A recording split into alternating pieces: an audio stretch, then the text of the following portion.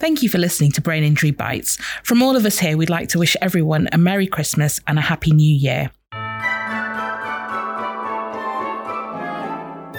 Hello and welcome to Brain Injury Bites, where we provide help and advice for people after a brain injury. Hi, I'm Ashwini and I'm a trustee at Headway Warrington. I'm also a senior associate solicitor focusing on catastrophic injury, including brain injury. My name's Brooke and I've lived with a traumatic brain injury since 2007. So in the last episode, we discussed cognitive problems and we briefly touched upon the effects of socialising. I'd like to discuss that with you a little bit more, Brooke, and think about the effects that you've experienced since your brain injury and how that's impacted on your relationships with your family and your friends.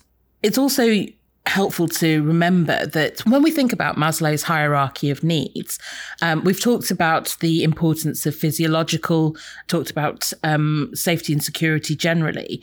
We're now sort of halfway up the pyramid and thinking about the idea of love and belonging and the importance of that to achieving your goals. And friends and family and the interactions that you have with them is really important to the journey. It's probably even more so important after brain injury because that support is really vital to making sure that you can flourish.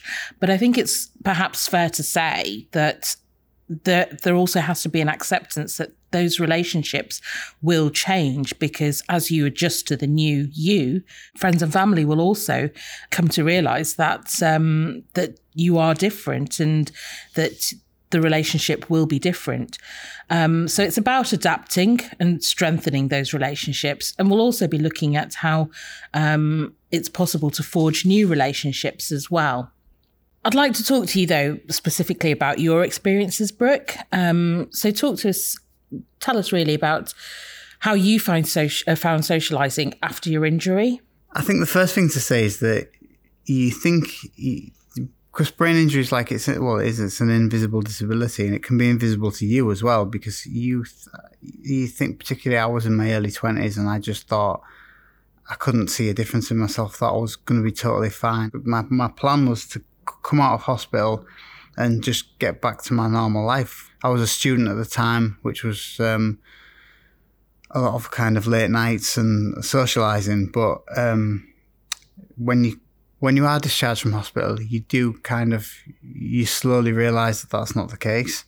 And you come to realise that you as a person have changed and your relationships with other people have changed. And because essentially it's your brain that's been injured, which makes you, and you are actually a different person, whether you like to admit it or not. And the first time I noticed that something was wrong, I guess all that time I spent in hospital, a lot of it was like planning my, triumphant return to the social world.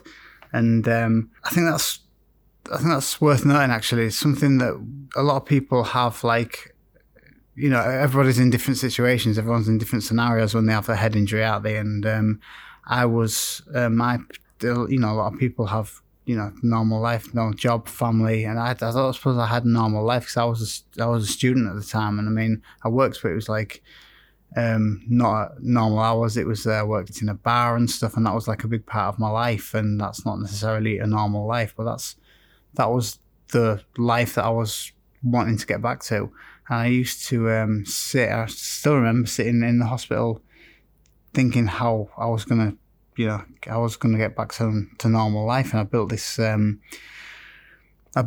up of how I was going to make this return, how I was going to be this great charismatic guy, and I was going to fit straight back in it. But the first example I can think of was it was arranged that I was going to meet up with some friends again when I've been I think I was still in hospital at the time, but I used to think of it as being like hospital, like prison. I used to get like day release. They used to let me out on Sundays, like weekends and stuff, just to be at home with my family and to get a bit back to normal life. I arranged to meet up with some friends. I used to work on the bar on Deansgate Locks, and it was just a Tuesday afternoon. The quietest time of the week for the bar. The music was on as low as possible. And I suppose that's a situation where everybody else would think, this is a perfect scenario for him because it's going to be nice and quiet, it's going to be easy. But what actually happened was I was sat around the table, and obviously everybody, I've been through this massive thing. Everybody had not seen me for a while, so there was a few people wanting to ask me questions about it, and so I was getting like a few people asking me at once. And also, even though the bar was quiet, the music was on low, there were still other people, and there was still the music on low, and that wasn't something that I was used to in a quiet hospital. So that in itself became overwhelming. And like several people talking to me at once, that's when I came to, like, I don't know what the word is, it's social stimulation or something. That's when the first time I became aware of that, and how it massively had a negative impact on me. Yeah. And did that sort of then change your views on wanting to socialise, or how you were going to socialise? I suppose there's a big element of denial about it as well. I just thought obviously it did have massive effects on me, but it was in my head, I just put it down to it was just a one-off, and next time I would be this charismatic person, and then it was the next time, and it was the next time when it happened, a few times, I started to realise that things have changed. Did it take you a while to accept that things had changed and that you couldn't necessarily be the person that you'd built yourself up to be in your head, this sort of charismatic person that would come in for his triumphant return? I just kept constantly making up to myself that it would be, this is just a one-off, and it would be all right next time. But when it's like the 10th one-off, it's going to be like a little bit obvious that there's something has changed. And was that hard for you to accept? I think like emotionally as well as physically, yeah. Physically, you have to make changes so that you, in fact, can get through those times. And having to, I don't know, it's like your pride, isn't it? You do want to, you build yourself up to in your head to be this person, and then you, in fact, you realise that you're not. So I think it can probably impact on your idea of your self-identity, because you remember what you were like before the accident, and you were probably, as a student, used to going out in big groups and being the life and soul of the party, and going out drinking at all hours and so on. And then from having had that to going to not being able to sit in a bar on a Tuesday afternoon with quiet music. Yeah, I wouldn't ever claim to have been the life and soul of the party. I could certainly, hack a conversation with several people under loud music, and the fact that you couldn't hack a conversation with 2 or 3 people under extremely quiet music was definitely a jolt to the system. Yeah. So after those sort of experiences where you kept thinking, oh, this is a one-off, next time, and then you got to a point where it was, quite a few of these next times. Did you get to a point where you then felt like you wanted to withdraw, that you didn't want to socialise with people? Yes and no, really. There's, yes, because it was just, you kind of, you become scared of failure, and you don't want to be like a letdown to people. And then you also want to, there's that fighter in you, isn't there? You want to fight against it, and also denial. You don't. It just takes you a long time to accept that you have changed, and there's that. I kept making excuses that was always a one-off, but it probably took me it might even be years to accept that, because I just think I didn't want to admit it. Yeah. As well, you don't want to be a hindrance to anyone else as well. You don't want to be saying to hold people back. You want to, like, I guess, contribute to the situation, but you don't want people to. I guess a big thing for me was I didn't want to be seen as being boring, and every time the socializing was such a stress that I would tend to avoid it rather than risk being boring. I would just sit this one out, and then it comes to, you would make excuses to sit this one out, and then you can see how it can be quite quite easy to become isolated like that. And did that sort of impact on your mental health as well? Yeah, absolutely it did. You don't want to be seen as like somebody who brings the situation down. You'd rather just not be there at all. But then the isolation can... Yeah, and the isolation, while it might be a comfort at first that you can stay at home and you don't have to go through that. Yeah. You do that a few times and then, you've got good friends that will ask you to come out, but then after a while, if you refuse a situation 5 times, then, they're going to stop asking you because you think that's maybe the best thing for you, the kindest thing to do if you don't want to do that. Did you have any sort of conversations with your friends about how you were feeling and how you were struggling in certain situations? I don't think I ever did, because I don't think I ever had that conversation with anyone because I didn't really understand myself, what was happening myself, so I couldn't really articulate how I was feeling and, how therefore that impacts on social situations. I think a lot of the thing was I just didn't understand it, so I just used to avoid it. Yeah. So that was, and then obviously a knock-on effect of that was the isolation. Yeah. And on the occasions that you did go out or tried to go out and struggled, did you find that, for example, that afterwards, let's say you went on a Tuesday afternoon or something, and the next day, did you find that you were even more fatigued for the effort that was put into trying to be present? Yeah, there's something that you have to learn as well, which is the knock-on effect. But so say if you do something like particularly energetic one day, that will have a knock-on effect for the next day to even 2-3 days. Yeah. And but the thing is, couple that with the memory problems that you wake up next day and you forget about that, and then you're just really tired, and you don't really know why. And this is why it's good to write things down, to keep a diary, and if you can be prepared for that. Things I've said to myself several times in the past that I'm gonna write myself a post-it note by the side of my bed saying you're going to be tired today, and times to expect to be tired, but you obviously forget to write that post-it note and you forget to do it. I mean, it's still 15 years on now, I don't do it, and it still happens to me. And I suppose you also forget that going out takes that little bit more effort, and the next time you're invited and you decide to go, you sort of don't prepare yourself. Yeah, and you in terms of planning your week, if you do something on the night or the night before, then make sure you don't have anything planned for the next day. Yeah. But or at least the morning of the next day, and it's just the fatigue. We've spoke about fatigue in the previous episode, but it does have a massive knock-on effect. Absolutely, yeah. And you talked about sort of in those earlier episodes of socialising with friends, you had lots of people asking you lots of questions and struggling with that. How did that make you feel? What was going on? Were you struggling to sort of follow conversations? Was it just too much stimulation? I think a bit of both. I mean, the one thing I've learned about previous from reading it is it's called it's the swimming pool effect.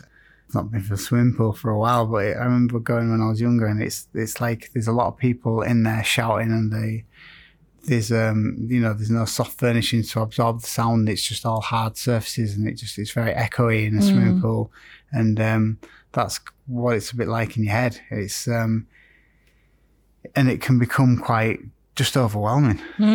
Quite disorientating, I imagine. Yeah. And what about the effects of alcohol? I mean, as a student, your sort of natural way of socialising, I guess, was to go out drinking. Did you find that after your brain injury that socialising with alcohol was perhaps more difficult, harder, worse? As a young person as well, yeah, it's alcohol was a big part of my life.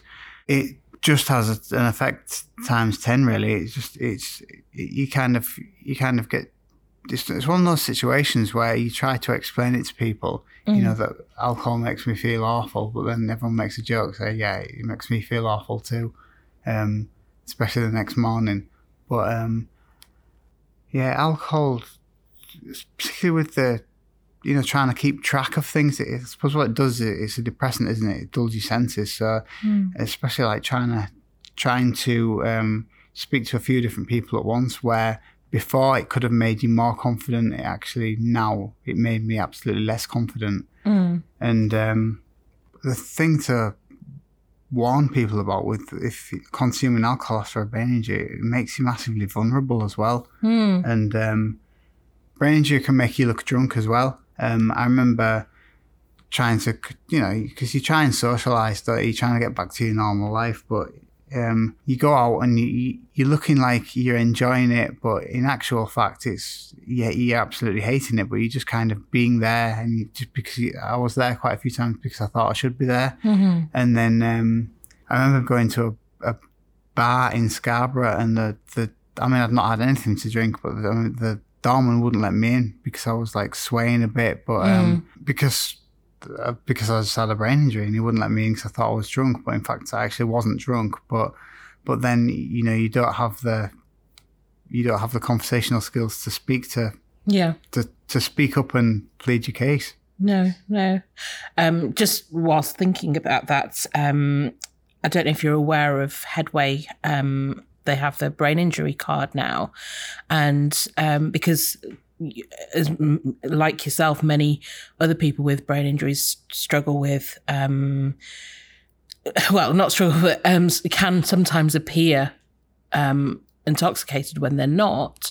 They might be swaying, they might have slurred speech, they might not be able to focus. And those are the sorts of things that you could also associate with somebody who's under the influence. But with the brain injury card, you can specify on the card the things that you struggle with. So, it might be that my speech is slurred. And it's a way of telling people that, I'm not acting this way because I'm drunk, but because I have an injury. So not necessarily just for bars, in other situations as well, but it's just handy to know about that. I think any situation with a brain injury card, I've got one.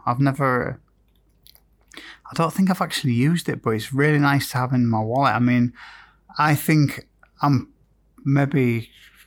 15 years soon past my injury, but certainly there's been plenty of times when I would have liked that, and it's something like official to pull out, and it's not just saying I've got this brain injury, and it just doesn't sound, particularly when you're not like quite as articulate as you were, you can't really voice your opinion properly, particularly when you get stressed as well. When you get stressed, your brain like kind of grinds to a halt, and you can't, the more stressed you are, the less you can speak. And that's when that will come in extremely handy. Yeah, definitely. Thinking about the other impacts, I guess, of brain injury on socialising.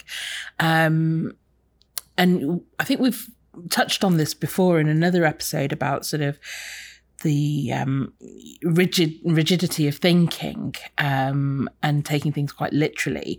Talk to us about the fancy dress party you went to. The fancy dress party, it was... So that's something I've mentioned before in writing. My friend Gareth had I think it was his 25th birthday. That was his 25th birthday. And it was a fancy dress party, and the theme was G. So G for Gareth? G for Gareth, yeah. So he was a gangster rapper, I think. Another mate, Danny, was Graham Gooch, the cricketer. Mate Graham was a German who had the lederhosen and stuff, and a mullet. And I was a gnome. My sister's like a makeup artist, and she did. So any fancy dress party I've been to, I've always had really good makeup. And my dad had made me it was like a piece of wood, a string with a little fish on the end, and it was like a fishing rod, like a garden gnome would. Yeah. And I walked in, and I will put a picture on the website for this. and I'd come in to see my friends, and everybody saw me burst out laughing. Yeah. And I remember being really, obviously they were laughing because it was a funny costume and everyone was laughing at each other. I just remember being quite hurt by it. I thought everybody was laughing at me. But I mean, obviously they were laughing at me because it was a costume, wasn't it? But I just didn't get the joke. I took it really literally. And getting back to sense of humour and learning to take a joke has been actually a big thing for me. The first example I can think of was actually in the hospital. I had my phone, and a big thing at the time was sending loads of different jokes to people. And one of my mates had sent me a joke. I think the joke saying was somebody they knew was they were selling venison. It was like, I don't know, for instance, £15 a kilo. Do you think that's deer? And the joke was venison being deer. But and just going to prove that nobody else got this joke, there was like, I think there was 4 guys in my ward, and I had like a bit of a discussion going of whether £15 for a kilo of venison was in fact expensive or not. So I gave him a deadpan straight answer. We thought it was all right, and he thought obviously to him it was a joke, and I didn't get it. Oh dear. Literally, oh dear. Has that gotten better over time? That you sort of able to understand jokes more and not take things as literally? I think it's gotten better. Yeah, it's obviously gotten better. Everything gets better, but it's probably not perfect, you know. I'd say it's still effective. It comes down to speed of thinking, doesn't it? Yeah, definitely. And what about forging new relationships, making new friendships, or even just engaging in, small talk with people? How have you found that? Well, I'm someone that, like, all the time when I was in hospital, when I was at home, when I went back to Scarborough for like a few years, and I always wanted to move back to Manchester, and I always thought I'd make a really good go of it. And to be honest, I've been quite brave in some aspects. Like I've been into town on my own to the living room on Deansgate, and I've been speed dating. And the first I've been speed dating a few times. I just throw myself. I've got this thing where I throw myself into uncomfortable situations and try and get out of my comfort zone. Yeah. That's probably what's like the public speaking's about, because that's not something I would want to do at first neither. But I'm good at forcing myself into situations. But I remember the speed dating. I don't know if to anybody who's never done it, you go. There's a series of tables. There's like, say 10 different girls, and you'd move around after, 3 minutes, you'd have this little date, you'd have a chat for 3 minutes, and then you'd move on to the next.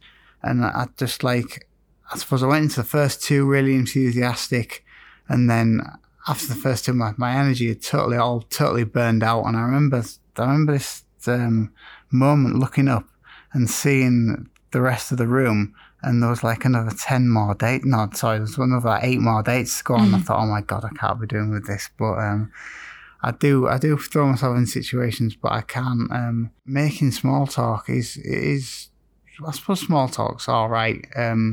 But I think one thing that got me was where I find I have to plan for little conversations. There was a time when I joined the gym at Parswood at Didsbury, and I used to practice talking to everyone, and I used to go, and so I'm quite sort of confident, but I'm confident with no substance. I used to go in, I used to smile, I used to have a chat with the person on the reception, and one thing that he always used to stump me was, what have you been up to at the weekend? And I was just, I don't know, I'd have this visualization that I'd just look back into my memory and that it'd just be completely empty. I can't sort of remember things off the top of my head. Like if somebody prompts me, for instance, like I think it was even the time I did a wing walk, like on, when you're on the top of the plane, and I'd done that on a Saturday, and I think that I'd been into this gym, I think it was on a Tuesday, and said, what have you been up to at the weekend? Just small talk. And I couldn't remember. And I just made some excuse and said I'd done something. I'd done this wing walk. But obviously it was there in my memory, but it's like it needs somebody's kind of, It's called prompting. It needs somebody to kind of to push me in, to prompt me of that memory. So if they said, "Do you remember the wing walk?" then I'd be able to talk about it for 10 minutes. But just from cold asking me what I've done, I couldn't remember. So you've mentioned planning and practicing discussions. Do you sort of plan out before you go to a situation where you might have to engage in small talk? I say I do, but I don't, due to the memory and the organisational problems that I have.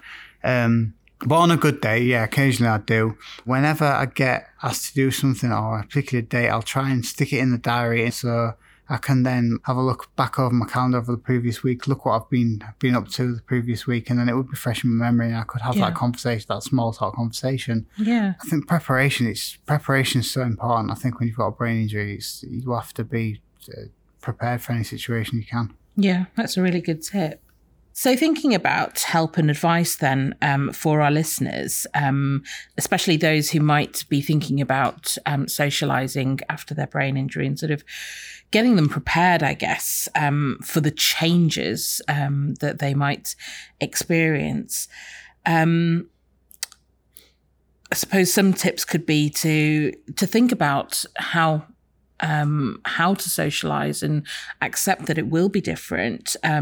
So rather than just trying to go back to what you did before, finding somewhere quieter to meet, somewhere, say, I don't know, at home or in a cafe rather than in a busy pub, and thinking about also the time of day. So not doing it in the evening when there are lots of people around, but perhaps earlier in the day when it's not as busy.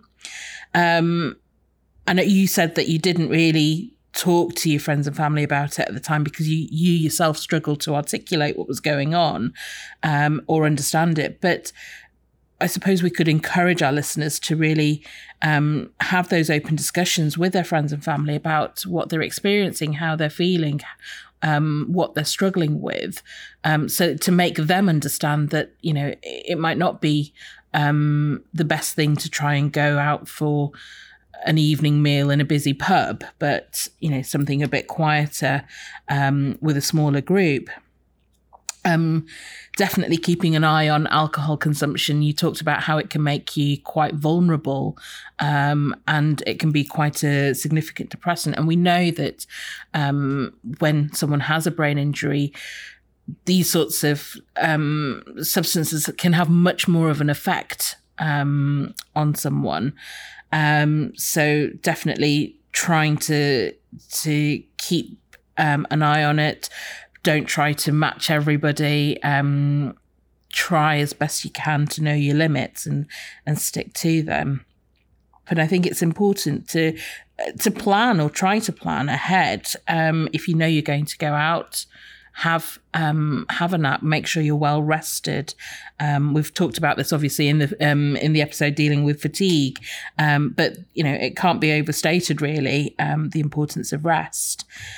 And I suppose, coming back to the idea of knowing your limits, just knowing what you can and can't tolerate and being prepared to say, I've had enough, I'm tired, I need to go home, rather than just trying to be there, like you said, just being there because you feel you have to be. I think with any situation you go into, make sure you've got an exit plan as well.